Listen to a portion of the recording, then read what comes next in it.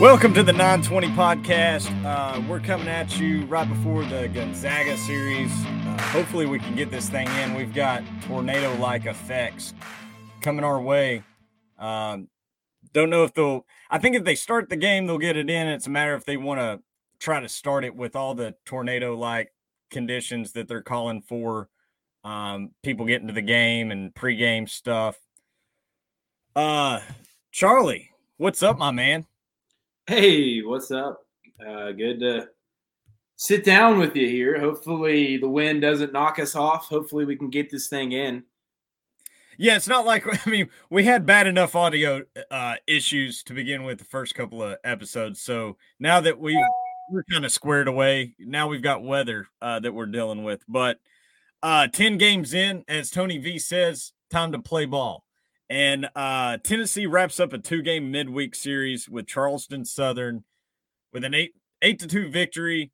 Not much to say about the pitching staff other than they're just lights out. And, we're really not going to get – obviously it's the best staff in the nation, but until SEC play rolls around, really not going to get a good taste of what they can do once – until they step up in class and see some of the guys, whether or not they can kind of,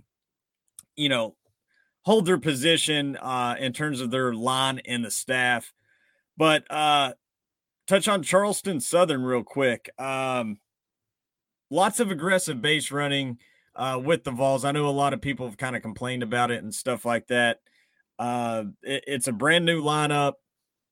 This team is trying to form an identity. It's trying to figure out who they can have 1 through 9 that they can count on. And I think they're getting there. I think they might be getting there a little bit quicker than I expected. 1 through 6, as you can see on the graphic, we still got the 2022 stats up there. We're only 2 weeks in, so over the course of the next week, we'll be throwing the updated stats in. But the names are what's important. 1 through 6 is pretty solidified. I think you can see some experimental stuff going on with a couple of those guys, but I know Tony's mentioned Ahuna. He has options at the 1, 2, and 6 spot, and I think 6 right now. Until he gets super hot, I don't think any change going on there. 3 through 5 especially is what Tony and Josh really like to stick with those guys. And then Dickey and Moore at the top. We've talked about it, Charlie. We're proponents of having your best pure hitter at number 2, especially with what Christian Moore is doing and getting on base. He's got 4 bags. He's 4 for 4 still in bases. We know he's got pop and can go gap to gap. But his on base to me is what makes him kind of special at the top. But I've got no qualms about it. If you want to go Dickey and then Semo, totally fine. It's the bottom of the lineup, that outfield DH rotation. We got Charlie Taylor in there. He's been, we talked about it last episode. He's looked good in the box, but when it comes to difference makers, I think it's going to come in the form of a freshman, true freshman like Dylan Drawling. Hunter Inslee he's not jumping off of the page, but if you watch him play, he's getting really good contact. He has above average speed. He's a stout guy, man. And he can scoot. He's got a few bags on the season.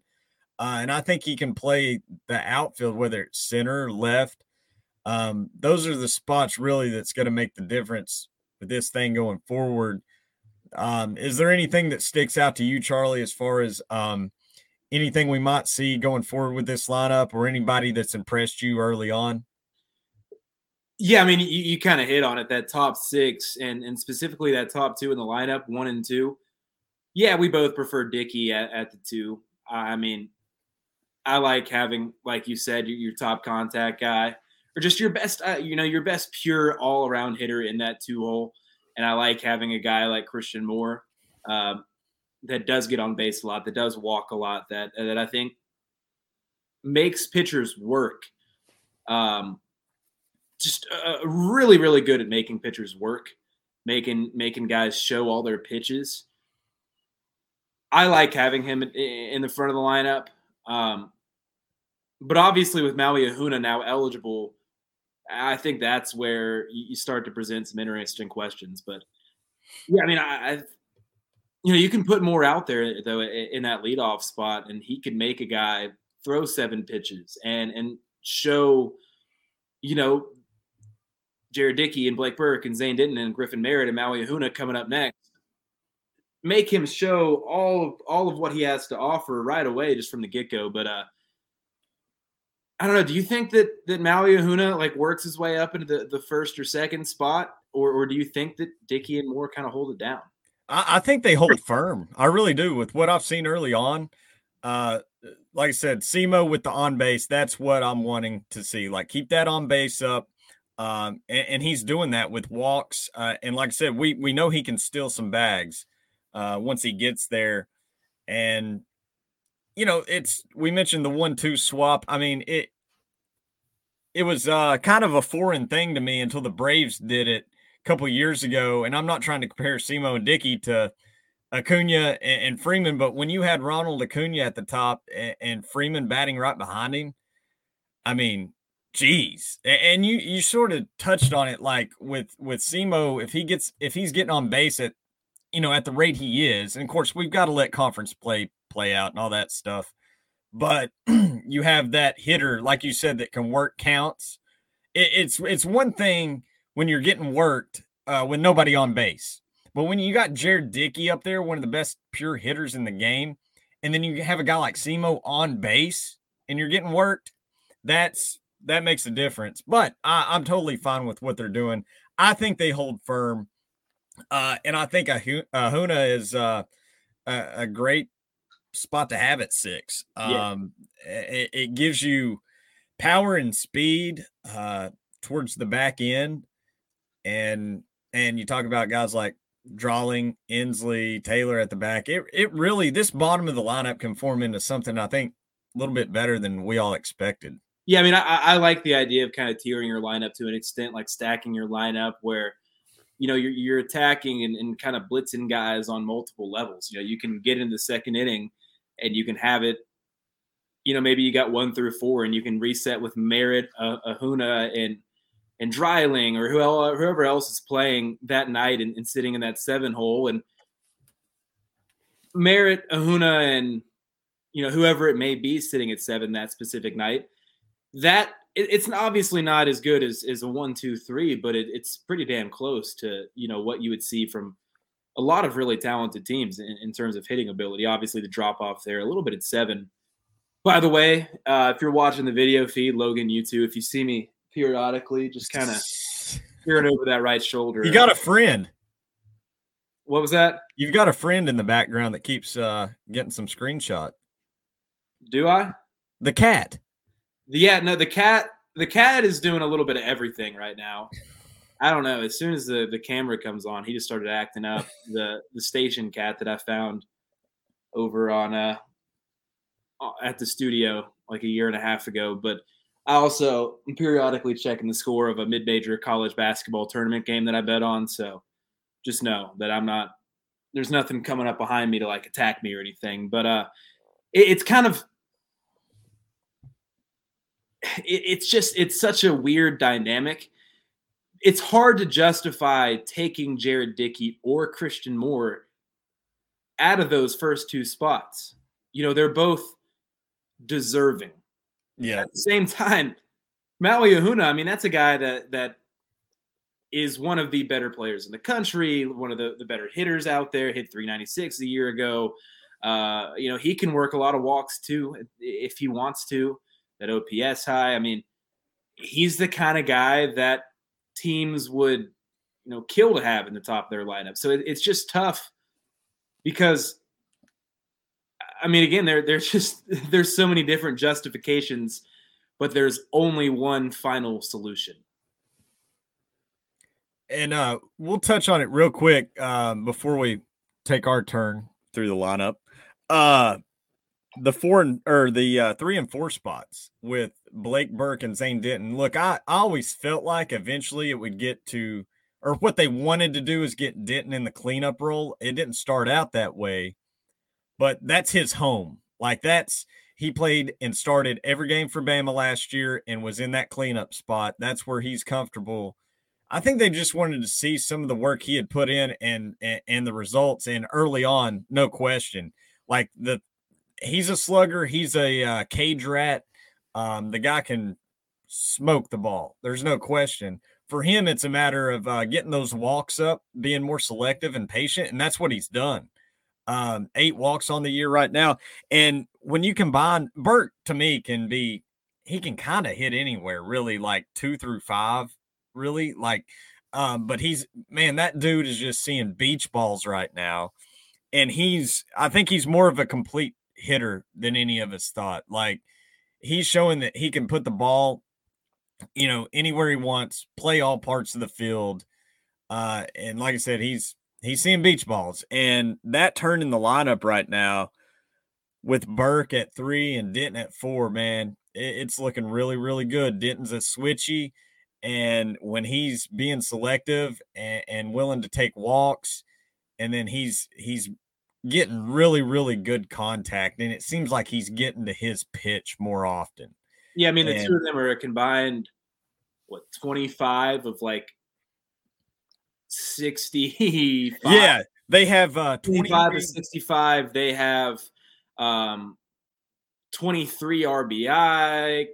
Blake Burke has 6 home runs, 2 triples, a double. I mean, from your 3 and 4 to have that kind of production early, which again, you read more into all of these things once conference play starts, but that is threatening to say the least. And I think that was the conversation about Blake Burke last year. He had a swing like Ken Griffey Jr. when there was a fastball coming in there and he had a beat on it.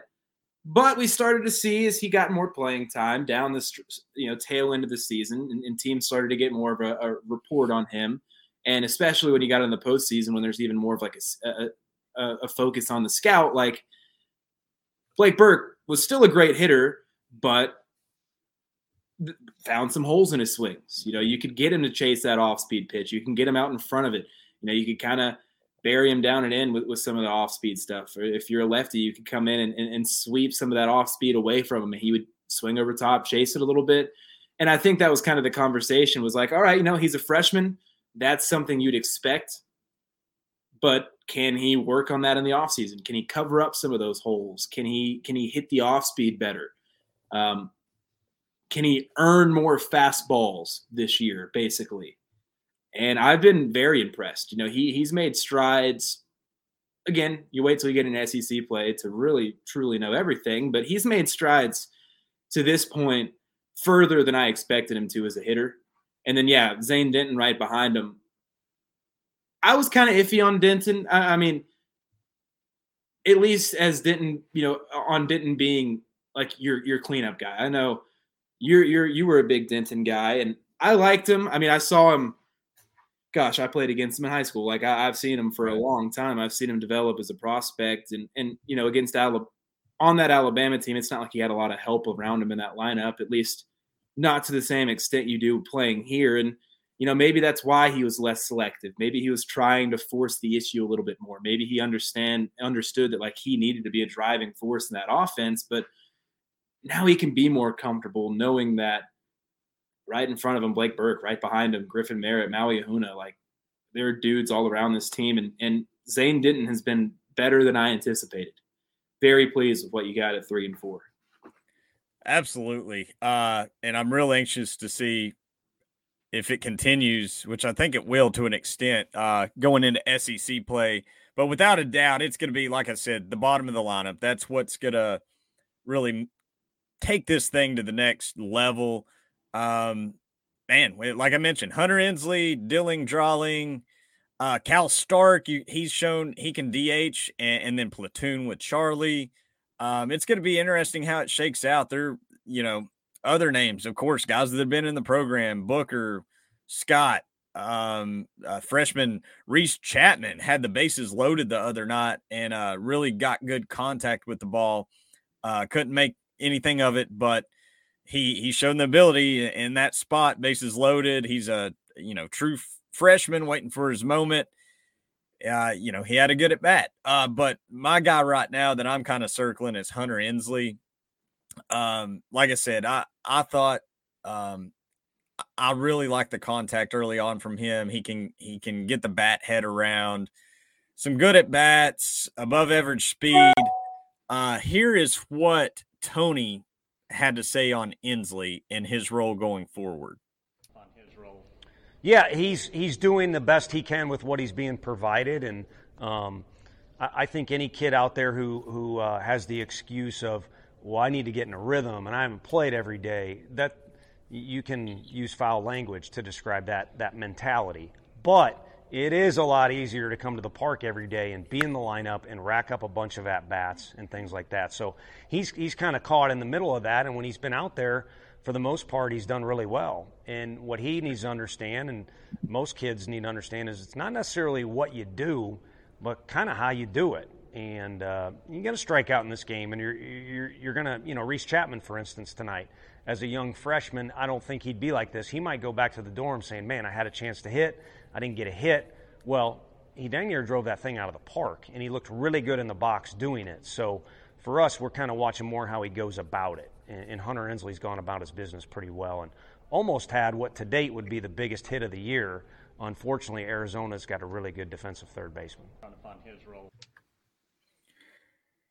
So there's Tony's thoughts, and it sounds like a guy that just needs, to build his confidence a little bit and keep realizing that, hey, I'm chipping away at this thing, like chipping away at the iceberg, and keep getting up there, getting good at bats in, and I think ultimately his talent will shine through.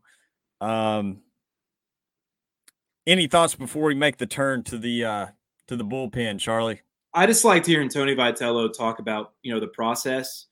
I think sometimes we don't pay enough due to the process in sports and we analyze them. I mean, especially early in the season, results sometimes, numbers sometimes aren't always, as true to form as what they may end up being.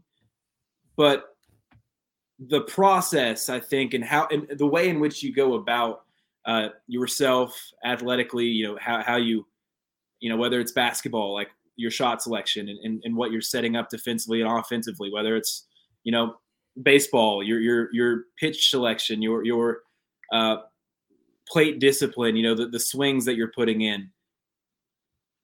Almost had a couple big hits. He hasn't this year, but Tony Vitello talked about the process. And I think it's important right now in this time of the year to worry more about, doing things the right way than getting the right results. Because if you put in the work now and you set yourself up in a position where you're focusing on those details, you're doing things the right way, that process will lead to results. So with Hunter Ensley, I think right now the process is right for him. Like, he is doing a lot of the little things right. He's doing what he needs to do. And, that gives me confidence. Tony Vitello, obviously he sees it too, that, he's going to continue to grow into a player that has a role on this team. What that role is, we too early to tell, but he seems like he's going to definitely be a factor in conference play.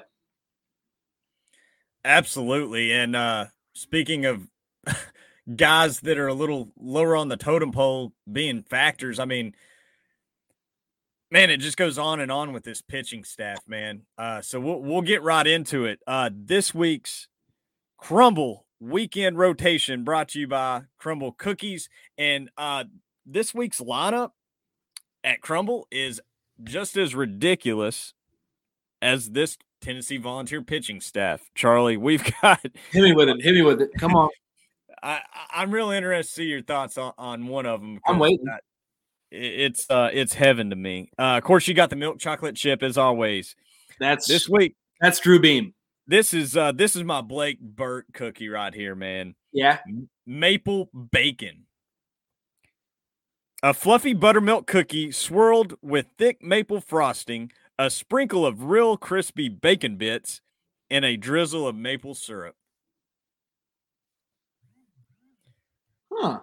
I'm telling you, Charlie, I've had it. And it's amazing. This thing's it's like eating a pancake with real bacon on it, man. I mean, it's real bacon. No, it's not like some of that fake crap It's the real deal, man. I've heard of like a maple bacon like donut. Right? I've seen that done in desserts sometimes, but Same type of thing. That sounds good. I got to get out and try that. Then we got the pink donut, brownie batter. This is my second favorite. This would be my Zane Denton mint chip ice cream cookie. Okay, see, I love mint chocolate chip ice cream, so that's sounding good. And then, of course, the classic pink sugar. But man, this that's a lot of great options right there. Tennessee, a lot of nasty options in the bullpen, and where are the innings for these guys, man? I don't know. And what's playing like inter squads on Thursdays, maybe? Yeah. Tony was a little animated about he had a quote or two about the run rule off record that we said we wouldn't share. So but I like the run rule. Yeah. It's punishing good teams, essentially. It's telling good teams that, like, hey, sorry, you were too good today. The guys that you could have used these innings to get work with or needed work, or, guys that needed work that could have got work in these innings. Well, too bad. You're just too good. You're beating teams too bad. And we got to get home. So, yeah. And he mentioned after the Charleston Southern game that, he was like, look, I know you all are probably chomping at the bit to get out of the stadium, to go about your business, when the game seems a little bit out of hand. But as we saw, though, I think they used 8 pitchers. I know it was at least 8. It might have been 9, but it was at least 8. I think Hollis Fanning was brought in, which was a surprise because, like, Hollis is one of those guys early on that they want to get midweek starts. They want to basically, it came to the point where this guy's got to throw a bullpen, so he might as well come in and do it against bats. So, yeah, he said, look, I know you guys are probably frustrated when the game's out of hand and we're changing pitchers like every couple of outs, but he was like, these guys have to get some work in. I remember joking with Kirby when we got to talk to him this offseason. Last year, it's obviously not been the case this year, but still kind of the same idea. Last year, nobody in the bullpen really got to pitch in any high leverage situations outside of the Texas game from first pitch of the season into like multiple weeks into SEC play. There have been some high leverage situations obviously this year for the bullpen, but still just not enough innings to go around. And that's what's so great about the way this season started. Playing the competition they did, particularly with Arizona and Grand Canyon, you were in a high leverage spot for most of the game against those teams. And so right off the bat. So yeah. I thought that was great. And then, we feel like this, we're trying to figure out where everybody fits in. And it's without a couple of your best guys, Wyatt Evans and Camden Sewell. So,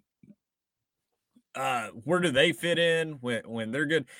Tony mentioned that we gave an update last episode, but this week his update was that Sewell was on more of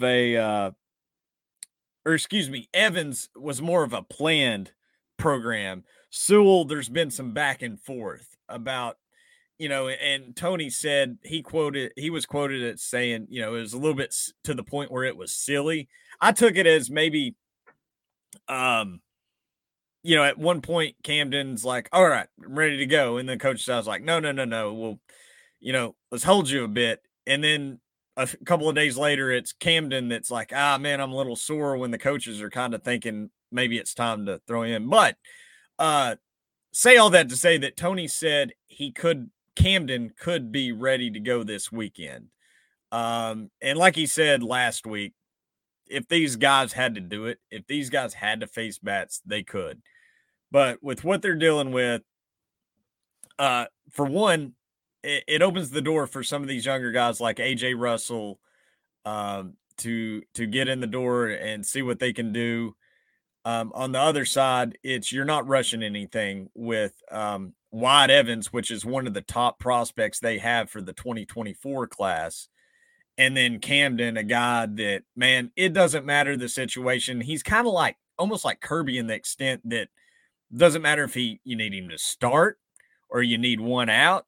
I think he performs better like that. When Doe got hit with that line drive against Alabama, of course, it was early on, man. It was like, what, the second or third inning or something? So you had no guys getting warm, and Camden got called on, and he came in and was awesome. And there's been so many times out of the bullpen against Florida, things of that starting against Florida. It, doesn't matter with him. So it'll be interesting to see how they fit in, how they work those guys in once this thing really gets going. But man, early on, Zach Joyce looks so good. His command out there, his presence is what sets it apart for me. On top of being a hard thrower, he has a new cutter. They worked on a cutter in the off season, and he said Frank locked it, so I'm good with it. So and he's been looking awesome. So it's I don't know, Charlie. The weekend's going to do their thing. Weather is in play tonight if they start the game. But I don't know.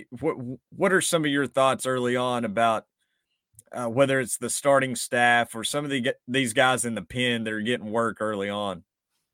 I mean, they just, quite simply, they're exactly what they were advertised to be, which is the best collection of arms that any singular college program has ever collected for one singular season. Just so impressive anytime anybody takes them out. I mean, the latest guy that's really stood out to me that I wasn't expecting to really think much about this year, AJ Russell, freshman,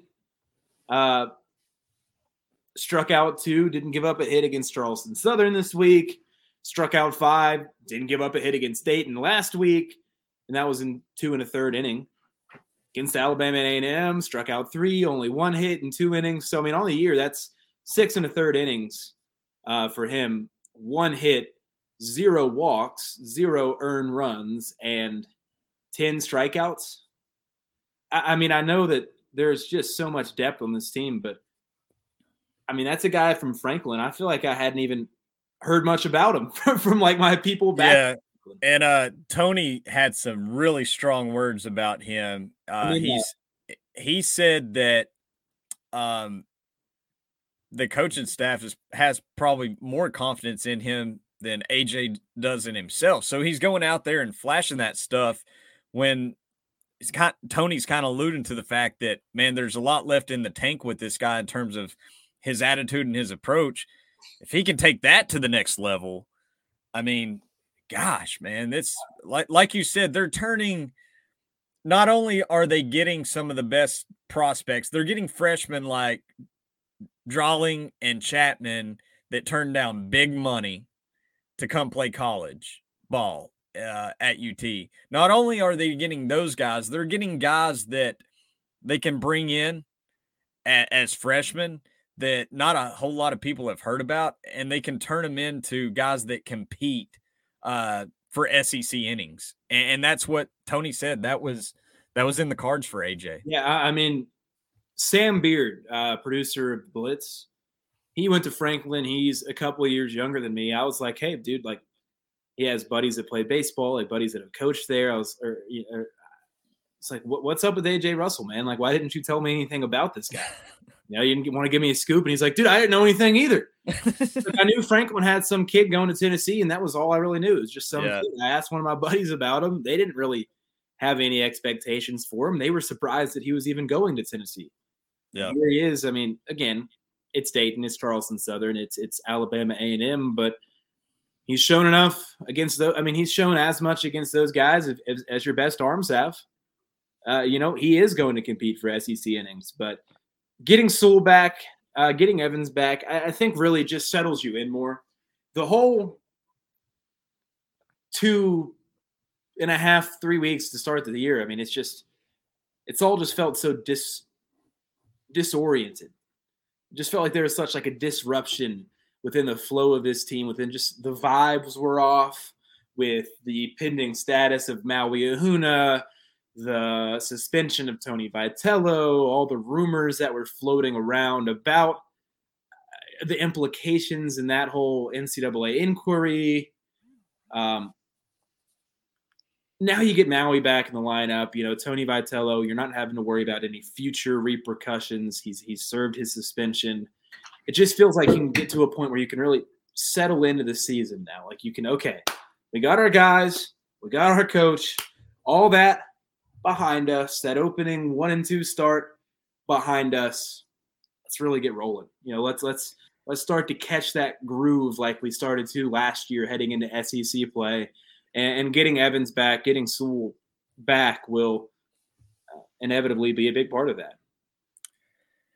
Yeah, and they're going to roll and take that momentum into this weekend against Gonzaga. Gonzaga is a catchy name, and for those that have followed baseball the past couple of years, they realize, Gonzaga usually has a really good baseball team. They're a team that wins their conference, makes regionals, all that stuff. And yeah, it's a good program.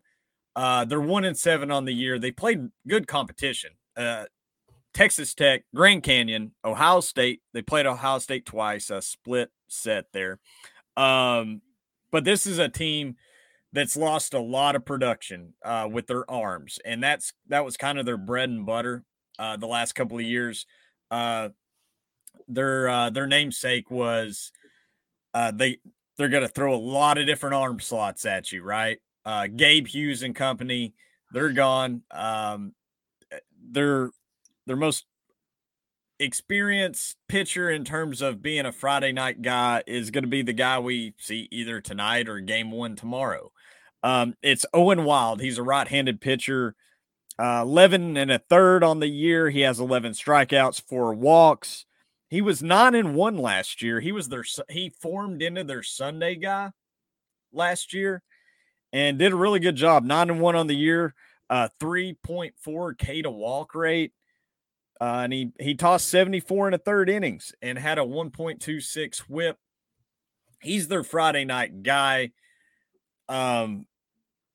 Outside of that, it's what's interesting to me. I mentioned all the different arm slots with the guys at Gonzaga that we're used to seeing. The top 4 arms that I've got circled, they're all traditional guys. They're traditional righties, 3/4 over the top, which is, like I said, it's really strange if you covered Gonzaga over the past few years. But nonetheless, Owen Wild, game 1.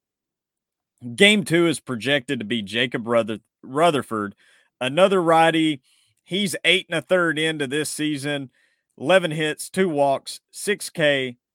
He has Gonzaga's lone win, but it was actually he pitched both times against Ohio State. In his worst outing, he got credit for the win. That the second time around he faced Ohio State, he was better. He tossed 2 innings, 3 strikeouts, scoreless, no walks.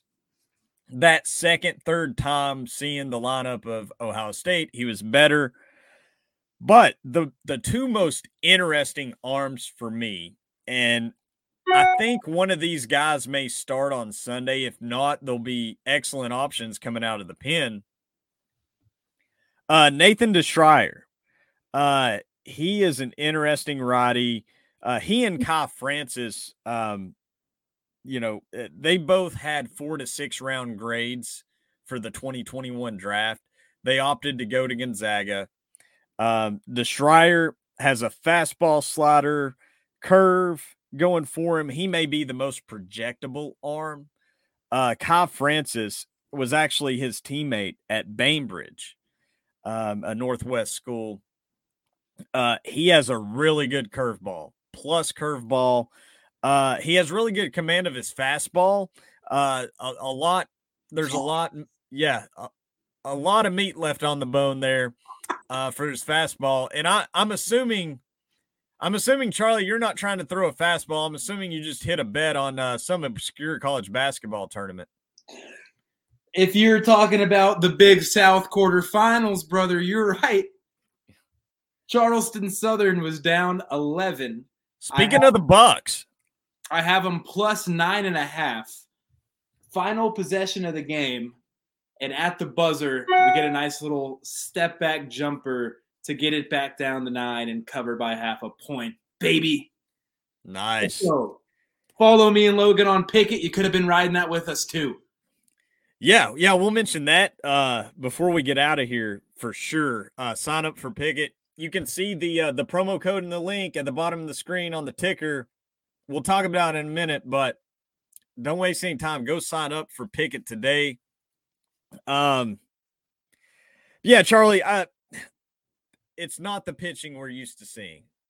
The two most projectable arms, like I said, DeShryer and Francis, those are guys that are still they're in that peak process of developing. Owen Wild is by far their bulldog. Excuse me, sir. Yes. Got an update for you. Tonight's Friday night. Tonight, whenever you're listening to this, we're recording this on a Friday, but Friday night's game has been moved back 30 minutes. That feels like the kind of game that's going to get moved back another 30 minutes and maybe just into a double. Man, I'm telling you, they just need to make a doubleheader. That they planned on it. They had it early on this week. They prepped for it. So I don't know. I don't know. I feel pretty confident that both teams and all the stadium ops, everybody else is pretty. I think they're all pretty prepared for a doubleheader. That still seems like a likely outcome, but at the same time, I don't know. This weather is pushing through pretty quickly, so maybe it does clear out with another 30 minutes. Maybe they tack on an extra 30 minutes. You get like a 7:30 first pitch, and turf field. Hey, go at it. We'll see. But yeah, I mean, you were talking about Gonzaga. You were talking about the different arms they have. It feels like a team that finally, they've had, like you said, if you've been covering Gonzaga, you've known about all they've done with their pitching and different arm slots and how talented their pitching staffs have been. It feels like they finally got caught in a space where some of their development, like younger guys that they had previously that have developed, just like haven't grown into the players that they had hoped. But then they also have some younger pitchers that maybe aren't quite ready to step into a bigger role. And they're instead just kind of in this purgatory where they just don't have great pitching. The bats haven't been bad this year by any means, but they haven't had a game this year where they've allowed less than 8 runs. Right. So, they've gave up a ton of runs. They're giving up 10.8 runs per game. They're going to try to outscore teams. Well, I mean, that's what you got to do when you're giving up over 10 runs a game. Good googly muggly. But I think that pitching staff is going to get better as the season goes along. Absolutely. Will get better as they figure some things out. They have a lot to figure out. And that's not a good spot to be coming into Knoxville to face this Tennessee team, to be in a spot where you feel like you're going to need offense to outscore them. This feels like a big weekend brewing for Tennessee. Yeah, and with the offense, like you said, 6.3 runs per game, that's pretty good. Seems okay, but I would love to see some of the luck metrics in some of their games, because a 761 OPS doesn't really, in most cases, doesn't spell really good offensive production right now. It's really been Cade McGee and Brian Calmer. It's those two powering that thing. They have 7 homers together, I think. Cade McGee is a sophomore. He's a two-way type, actually. He has a 1432 OPS, 4 home runs, 13 RBI. Brian Calmer, he's a right-handed junior, 1220 OPS, 3 home runs. The interesting thing about Brian Calmer, he's a Wabash Valley transfer. And if that sounds familiar, it's because it is. Jacob Bimby is also a Wabash Valley transfer. They were teammates last year on a team that went to the NJC World Series. And guess who they were put out by? Or actually their first loss, Their first loss was to Walters State. And then they were ultimately put out by Central Arizona. But, yeah, Calmer was the NJC Player of the Year. Really, really talented, good bat. So, yeah, I thought that was interesting of note. Also, Xavier Pinales, he's he's an infielder that's going to steal some bases. I think he was 15 to 17 last year.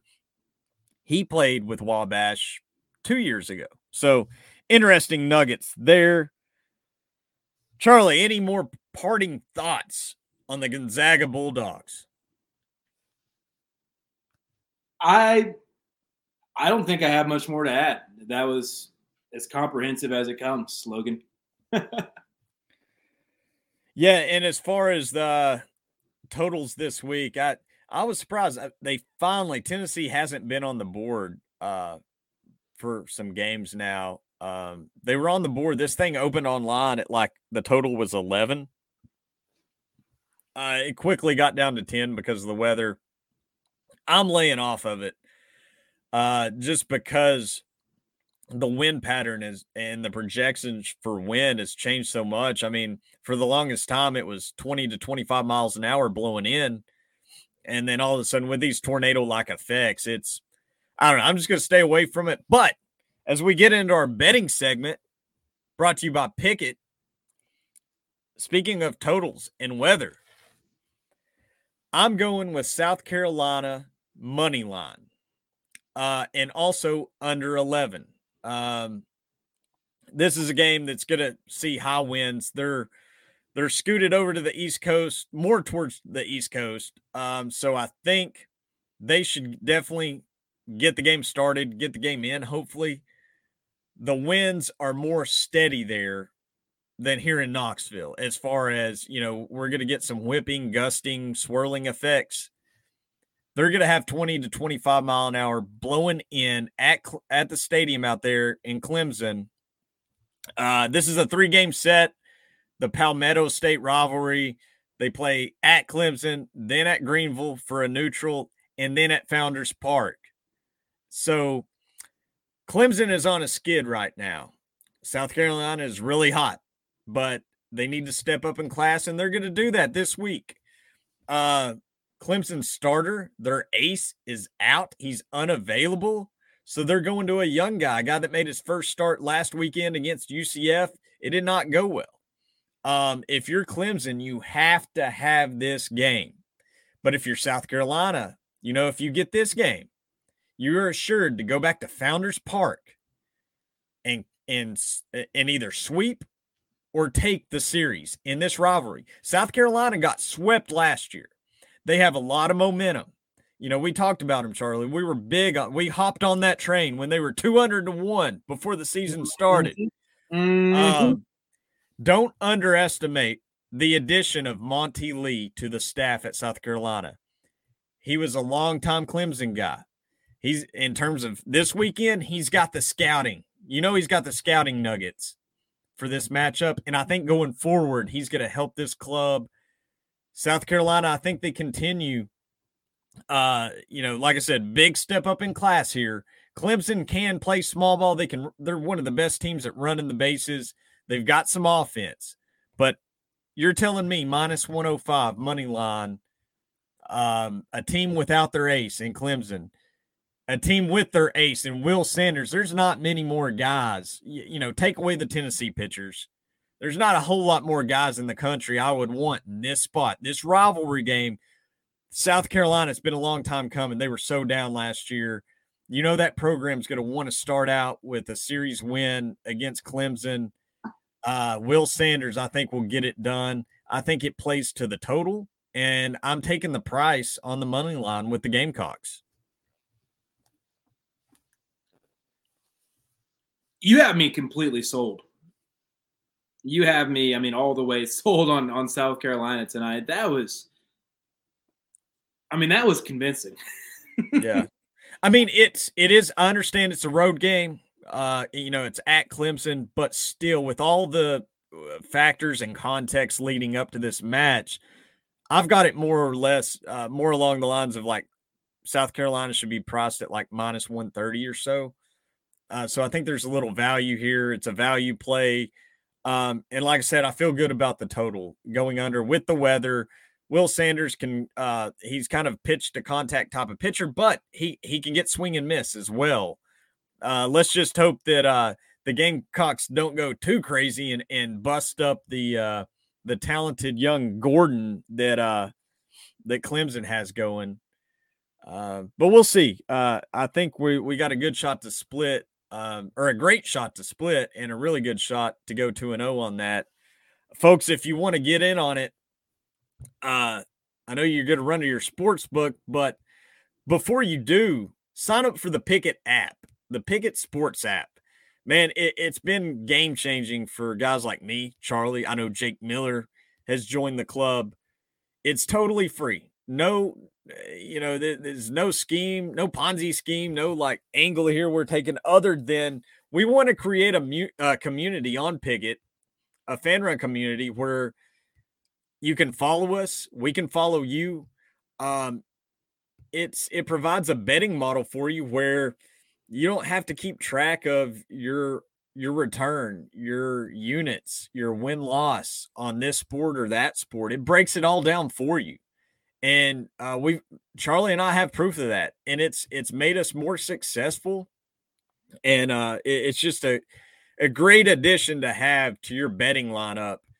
And it's totally free. You even get $3 when you sign up. And also when you sign up, you get entered to win, you got a 1 in 100 chance of winning $100.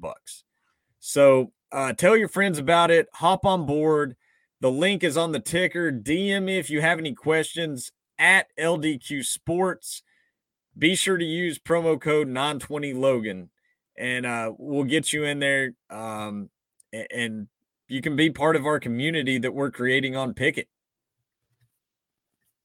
I'm a big fan. I've been using it every day. While you were reading that, I actually just posted 2 plays. What you got?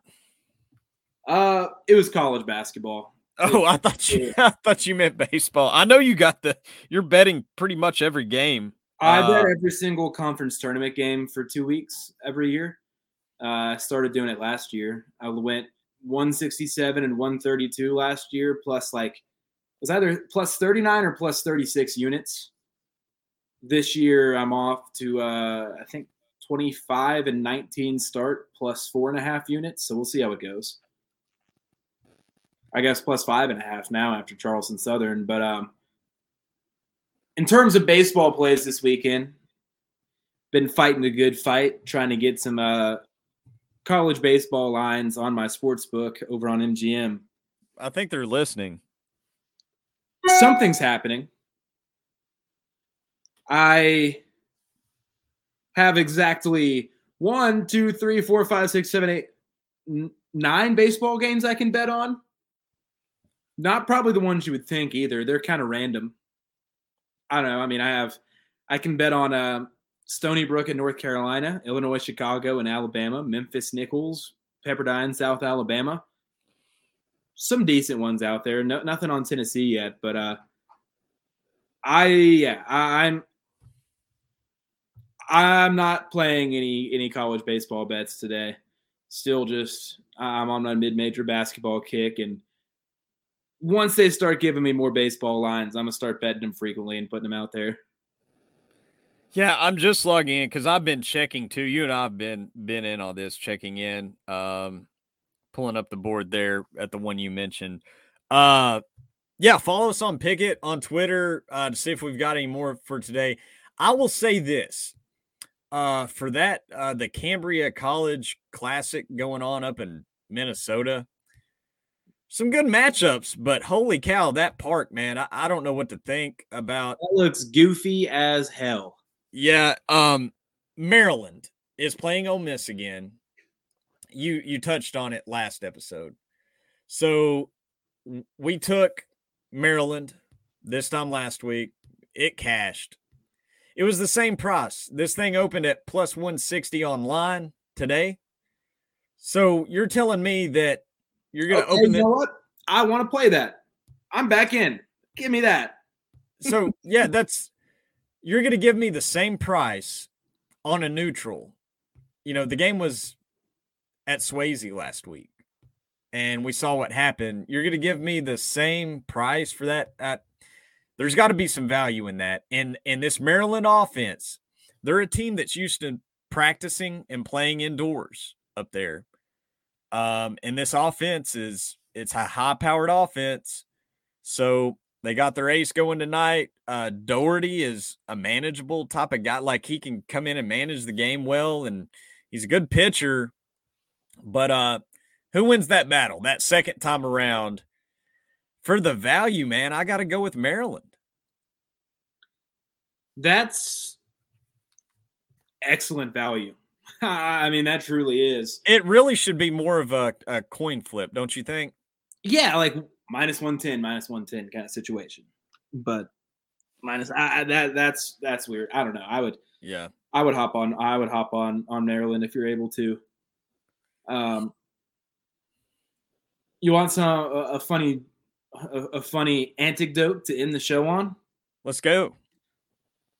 Nebraska 5, Vanderbilt 3. Final. Whoa! Final. Smashed. Bang. Wow. Those corn boys, baby, they're getting it done. Yeah. Yeah, I don't like I said, there's value in Maryland, but this thing over the weekend up in Minnesota, I don't know how much I'm going to want to bet on it, man. It's kind of something I want to stay away from, but the Maryland situation, that's just way too much value to stay away from. Bang. Hurts.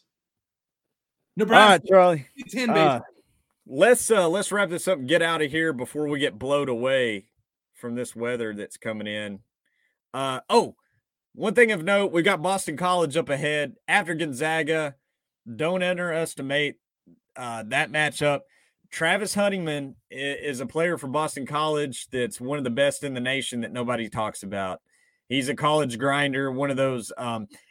He's a first-round grade. He's one of those that every skill is like above average. You know what I mean? It's nothing overwhelming. He just does a lot of things really, really well. He's kind of like he's Boston College's Dylan Cruz. You know, it wouldn't surprise me at all if he came back for a senior year. And he's really fun to watch. So that's what I'm looking forward to. Trying not to look too far ahead, but keep in mind, just wanted to throw that out there, that Boston College will be a nice little matchup on a Tuesday with one of the best college prospects in the game.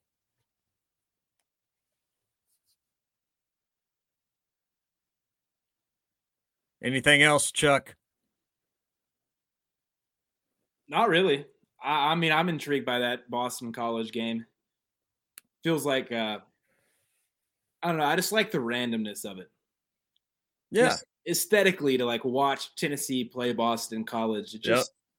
It feels like, I don't know, unique, unexpected almost. It was the one that, when I looked at the schedule for the first time this year, that is the first game that caught my eye. Not in like the same way that obviously LSU and Arkansas and like those series do. Just caught my eye like, it's peculiar.